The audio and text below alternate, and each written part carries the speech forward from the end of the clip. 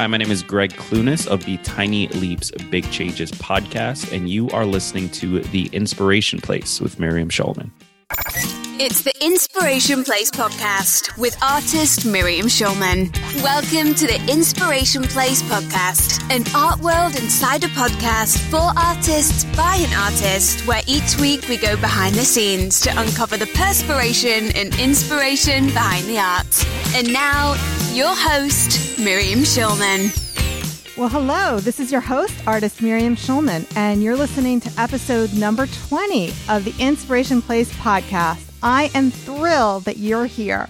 Today, I've invited an author, creator, podcaster in the self-development space whose new book, Tiny Leaps, Big Changes, is about to hit the presses. In fact, you can pre-order it now. So in this episode, you'll discover how to crush procrastination, tools to form helpful daily habits, whether your goal is to make creativity a daily habit or something else to establish your goals in 2019, and how to keep moving forward in your goals this year.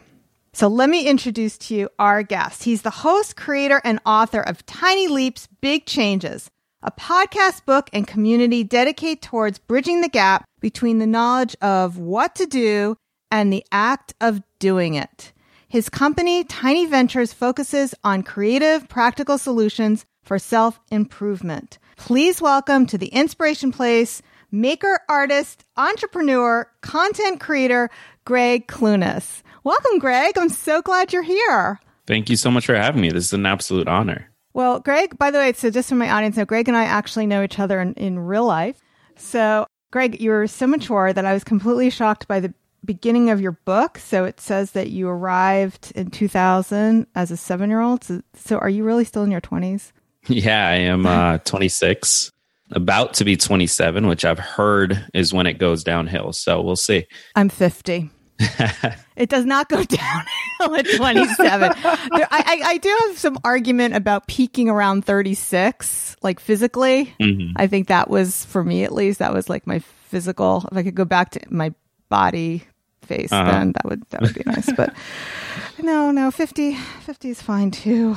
All right, so there's so much I want to dig into about your book, and I'm really glad that you're here so we can help my audience. I know that they have a lot of big goals for this year. Mostly people, they tell me that they want to create art, but for some reason they put it off. Do you find that that's true, that people will even put off things that they enjoy? Oh, 100%. I mean, listen, it's one of those things that it's challenging to even understand why we do this. As humans, we have our set of things that we love and we want to do more of them, whether that is art or fitness or spending more time with our loved ones, whatever it might be. We want to do more of them and we have this deep desire for it. And so it drives us crazy when we can't figure out why is it we're not doing that. And so what I've found in 300 plus episodes of the podcast, the interviews I've done for this book and for the show, and the research that I've gone through, is that a lot of it just stems from a few different things. There is fear. So there is this fear of, well, if I actually take that step, now I have to be judged based on action rather than based on inaction. And so let me add a little context to that. In my own experience, I really, really wanted to, a couple of years ago, start working out and getting into the gym. And in the back of my head, as soon as I did that, I would have all these results and be able to stick to it and blah, blah, blah. In your fantasy. In my fantasy, exactly. And until I actually stepped into a gym, that fantasy was real.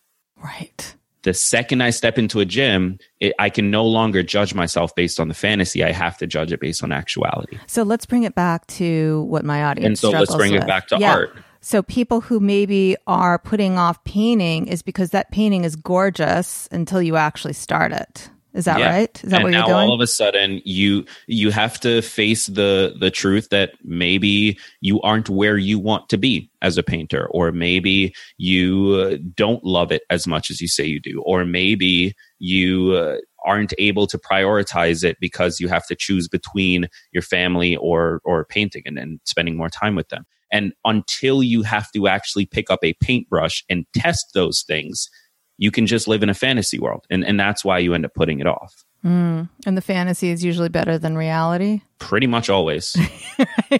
until, and this is what Tiny Leaps is about, until you sit down every single day and work at it and eventually create a reality that matches up with that fantasy. But that takes a long time and a lot of work. And the fantasy ends up being better just because it's an easier buy-in. Now, I've seen your drawing, so you have some art experience. Is that right? Yeah, so I graduated with an art degree. Tell me about that. It was an interesting, so college in general was an interesting experience. I actually ended up in art in my senior year. Prior to that, I had no idea that I had any skill in art whatsoever. I had always convinced myself that I wasn't a good drawer and couldn't paint and yada, yada, yada. And it wasn't until junior year, I went and studied abroad in Australia. And a friend of mine there was an artist, and she was incredible at it. Like the stuff she could produce just blew me away. But what really stood out to me was just how much she enjoyed her classes and how much she enjoyed her coursework and so on and so forth. And I had never felt that for school. I had never felt that level of connection to it. And so when I came back from that trip, I decided I was going to enroll in art and see whether or not I could have that same connection to it. And it turns out I did. It became something that I don't necessarily still practice to this day because it was never really about the drawing or the painting. It was about the ability to create stuff. It was about this ability to take things in my head and give it a physical form, whether that's through photography or sculpting or painting or drawing or animation, whatever the medium. It was this superpower in my mind of taking something that is abstract and just an idea and making it into a real thing and putting it into the world to be judged. And to this day, I still approach my business, my content, everything I do from that artist standpoint of I just want to create things. Yeah, I was just about to say that. Don't you find that whole skill of creating something from nothing is what gave you the courage to, I'm going to create a podcast and I'm going to write a book. And I mean, all those things take a tremendous amount of courage to create something out of nothing. Yeah. And that's one of the things that I love so much about artists, because it is a different way of looking at the world. Most people don't recognize how possible it is to make a thing, to take a thing from your head and make it into a physical thing. Artists have to do that in order to satisfy that urge they have to do it. And so because of that, they end up making some of the best entrepreneurs and some of the best writers and some of the best just creators in society. And they end up adding the most value to society because they have had to go through that process and they don't have to be convinced that it's possible. They already know it's possible. I love that. But let's dial back now to people who maybe are still in. Now, I know in the book you have several stages of people. So if somebody's at the stage where they want to do but haven't started yet, what is that called? Yeah. So in the book, I talk about this model called the 6 stages of personal change. And the first stage of that is kind of getting that initial inspiration to even consider a change. So let's say that you want to paint more, you want to draw more, you want to do whatever your art is.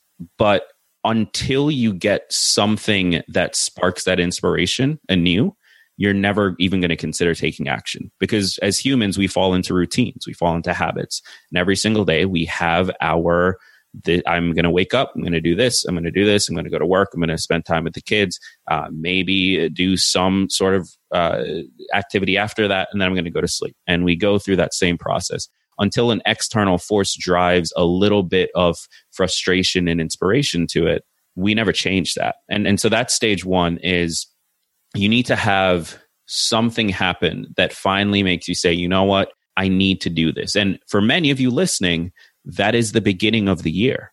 And that's the beautiful thing about resolutions and New Year's Day and this time of year is everyone wants to make a change. So we can use that as our moment of frustration and inspiration. But the key is in stage 2, which is when we start looking at what our options are and how we can incorporate more of these activities, the painting, the drawing, the art into our life, that we need to then find a way that connects with us. And so between stage 2 and stage 3, we're just looking at, could this be possible?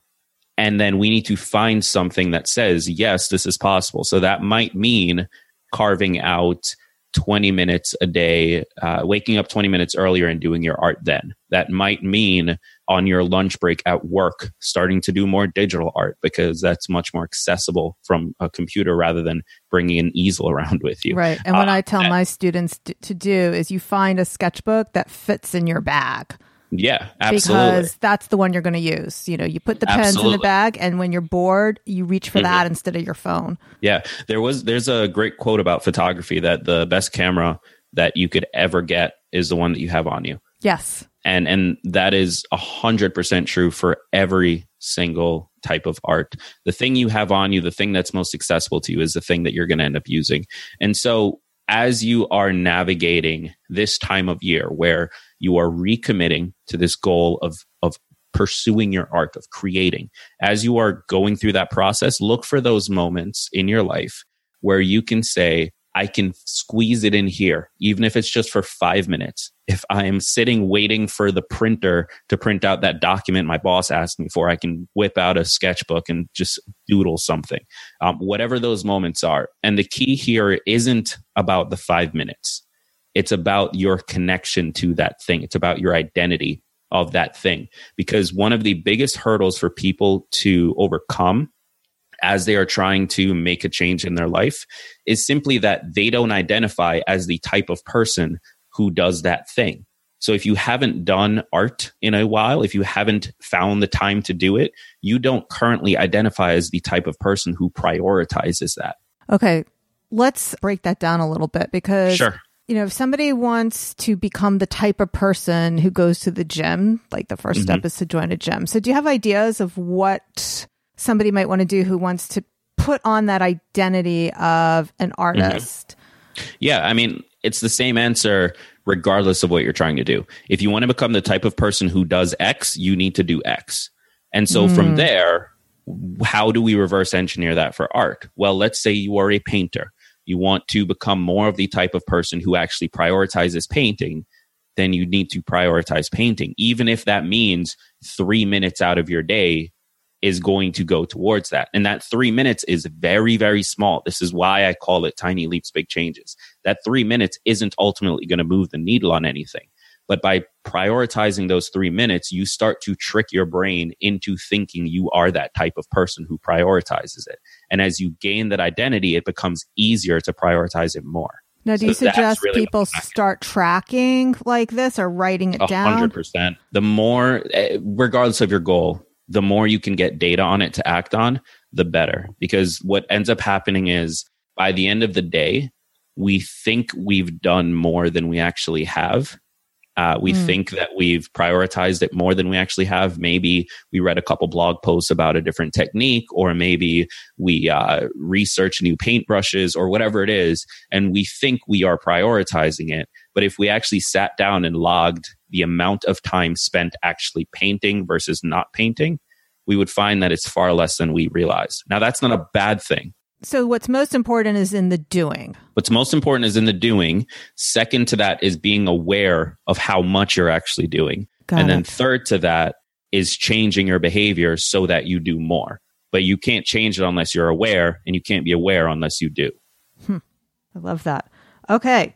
So now I just want to move on a little bit. We may go back to this since procrastination is so important. Sure. Oh, actually, what's related is you talk a lot in the book about how your brain actually wants you to stay the same. Do you want to talk about that before we move on to my next thing? Yeah, I mean, it's a survival mechanism. It's one of those leftover things from the old hunter-gatherer days, where if you were not a part of the group, if you were not part of the culture, you would get kicked out. And being kicked out meant death. Now, obviously, that's not really the case anymore, but... Well, they always kill the artists first in every revolution. So, yeah. Very true. Very true. But in our current society, that is just one of these leftover things of we have our lives, we have our safety, the thing that we consider safe. And any deviation from that is going to be considered dangerous because it is different, because it is change, because it is not a part of the norm. And so if we can become aware of that, because it's going to happen, It is a safety mechanism we have built in. But if we can at least be aware that it's happening, we can now understand that by taking that behavior, it's not that we're actually scared of it. It's not that we actually are nervous of that behavior or of the change or the potential outcomes of it. It's because it's different that we feel those things. But if we can understand that, then all of a sudden we can push past it. Because now we're aware, well, there's no actual danger here. My brain just thinks there might be. Okay, so your brain is going to resist any kind of change, whether you're going on a diet, trying to paint more, trying to use the phone less, whatever that change is, your brain wants inertia and it wants you to stay exactly the same because it'll feel safe if it doesn't change. Is that right?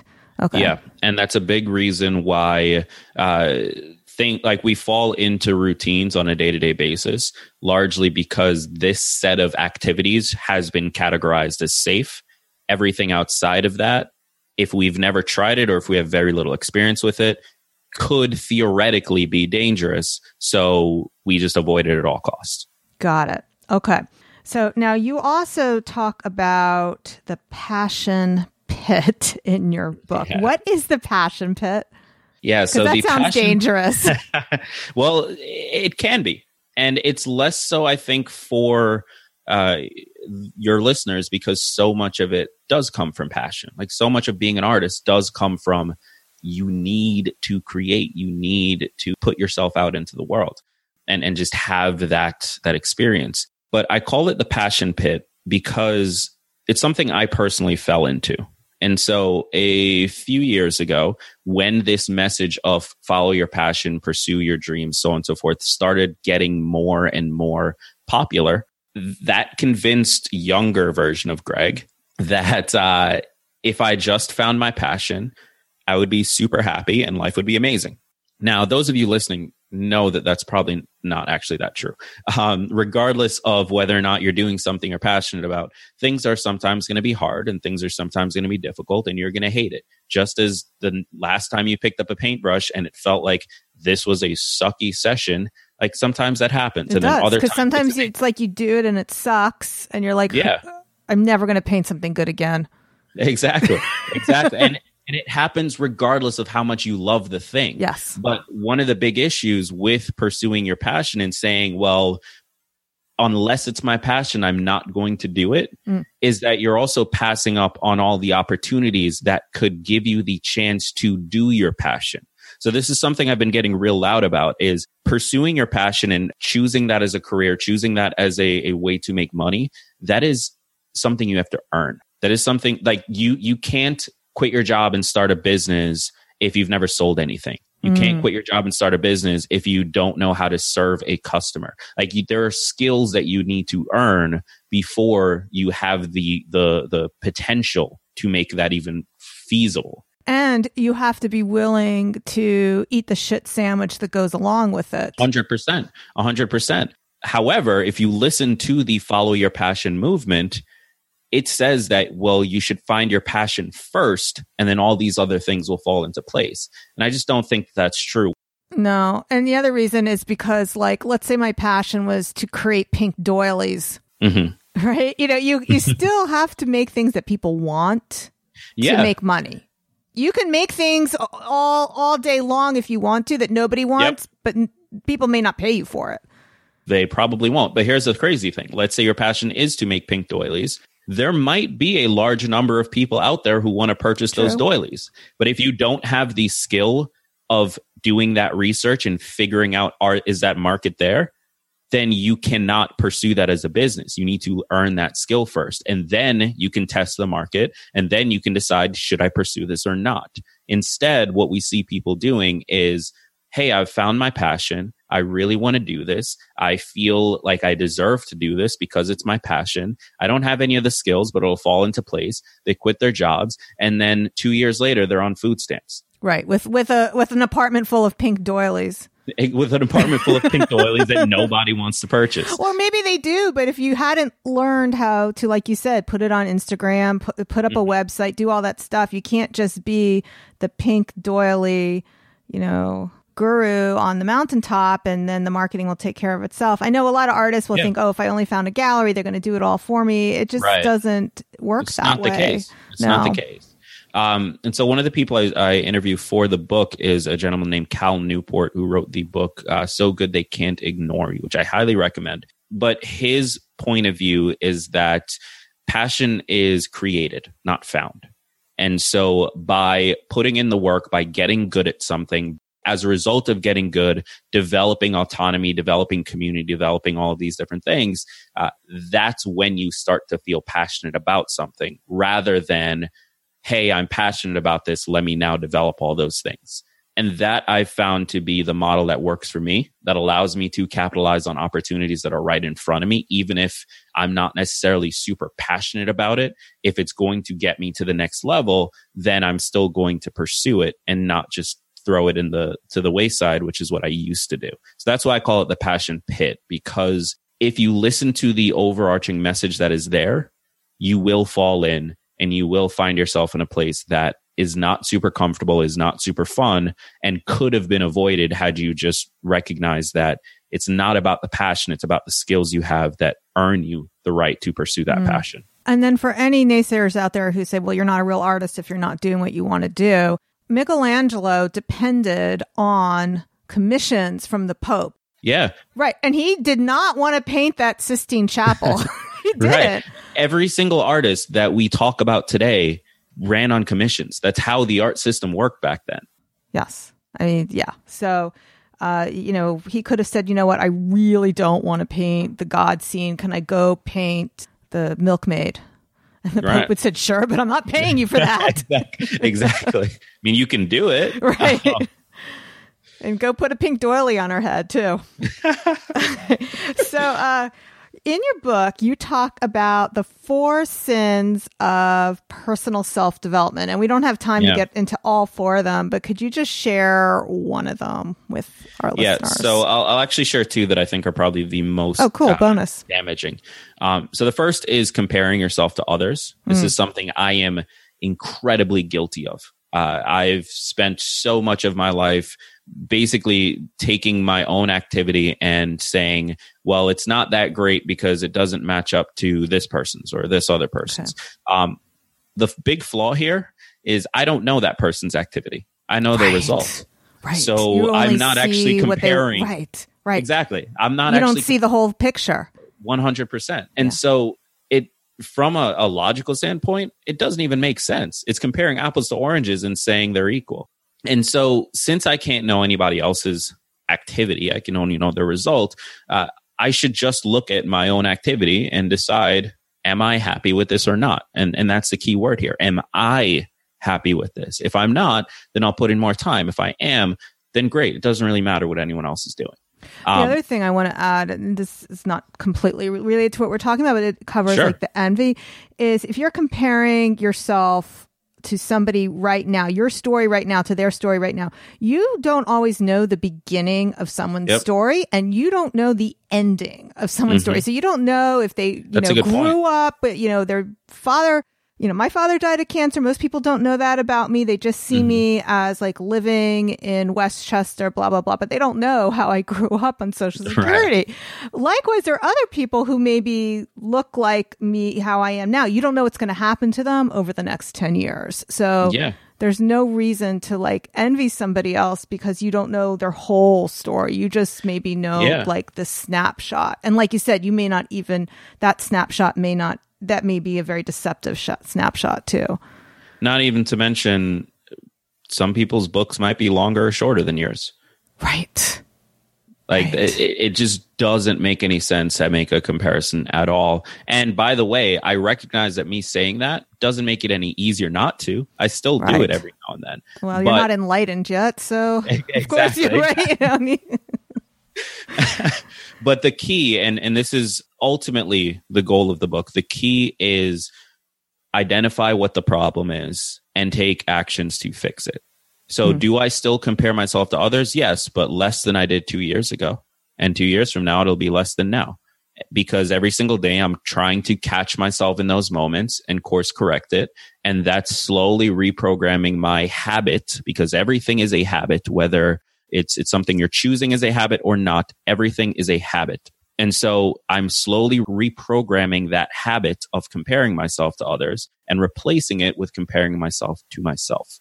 Love that. And that might take me 10 years, but it will happen. And so the second rule, and it's actually the third in the book, but the one I want to bring up, is to stop lying to yourself. Lying to yourself about your activity is the worst thing you can do for your own personal growth. And the reason we do it is because we don't want to hurt ourselves. We want to believe that we are the best versions of ourselves. We want to convince ourselves of that. And so when we are taking activities that are artist adjacent, so maybe we're shopping for brushes, maybe we are making a plan for our next painting, maybe we're attending paint nights or something like that, like we convince ourselves that I'm doing everything I can, or we convince ourselves that we're doing so much. But in actuality, there was 3 hours yesterday that was wasted on Instagram that could have been spent painting.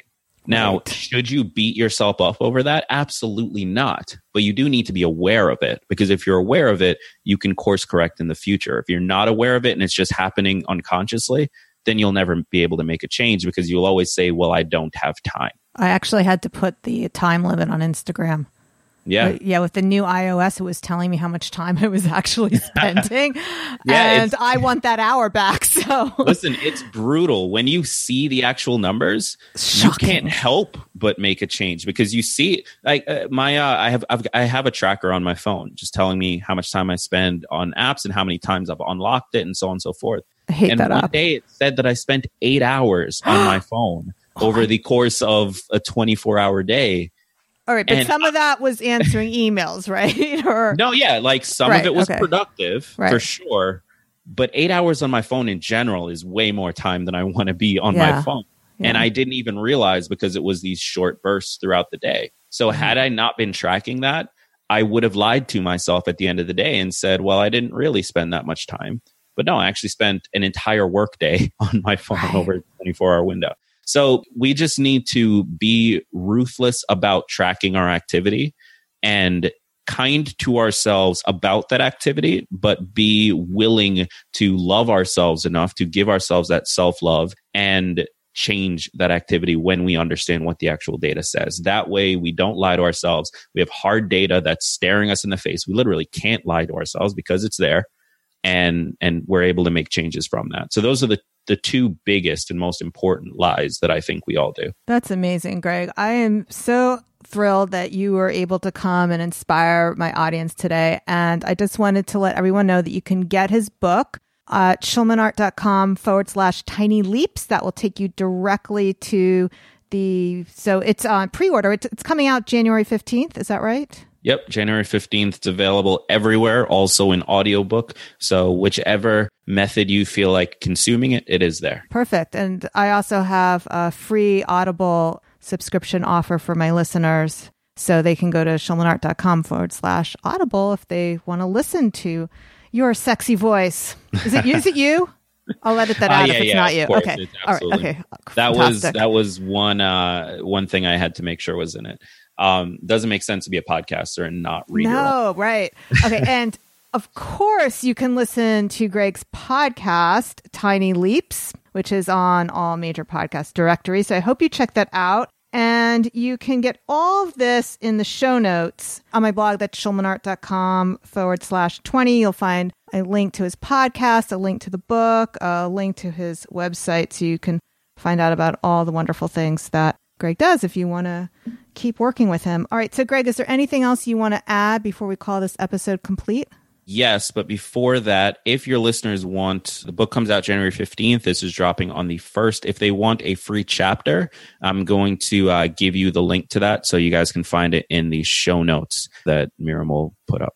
Perfect. Okay. And so with that, I want to end it with something that I've ended every single one of the 315 podcast episodes I've released, with the exception of 3 that were unscripted, related to the passing of my father. And the message is that all big changes come from the tiny leaps you take every day. And the reason that I end every single episode with that is because it really is the core philosophy that I think if we all adopted would allow us to make those changes. The reason many people don't change their lives is because they know what to do, but what they know they should do will take them 5, 10, 15, 20 years to actually see results from. And that's a hard thing to wrap your mind around. But I want to remind you that, one, that time will happen regardless. And you can either choose to be in the same spot you're in now, or you can be in a better place because you decided to take action now. And two, you have no idea what's going to happen on the journey. You can start taking small steps today, even though they don't seem like they'll have results for 20 years. And then halfway through that journey, or a quarter of the way through that journey, something external pops up because you've been taking actions that allows you to accelerate that growth. And that's exactly what happened for me with this book. That's exactly what's happened for me with my podcast, with the business that I'm building, with everything I've ever had in my life. It's because I took these small steps that were right in front of me. And then somewhere along the line, an external force came in and allowed it to accelerate. So instead of 20 years, it took me 10. Instead of 10, it took me 5, so on and so forth. So all big changes come from the tiny leaps you take every day. If you are trying to paint more, do the small stuff every single day that you can actually fit in. And that will allow you to find those opportunities later on to make a bigger change. Well, that's great. All right, Gregg, thank you so much for joining me today. And that's a wrap. Happy New Year, everybody. Happy New Year. Thank you for having me. Thank you for listening to the Inspiration Place podcast. Connect with us on Facebook at facebook.com/SchulmanArt, on Instagram at SchulmanArt, and of course on SchulmanArt.com. Hey, if you enjoy this podcast, you have to check out the Inspired Insiders Club. It's my monthly membership program where you get weekly inspiration from me. Every week, I share with you techniques that I use in my own art for drawing and painting in both watercolor and mixed media. Plus, you'll get a weekly idea video so that you never run out of ideas for how to make the art your own in your own style. If you're feeling stuck in your art and your goal for 2019 is to unleash greater creativity or to spend more time painting, but you need a little help creating that habit, then the Inspired Insiders Club will help you get there. Come join me over at SchulmanArt.com. That's Schulman with a C. SchulmanArt.com/join. I'd love to have you join me in the Inspired Insiders Club. See you there.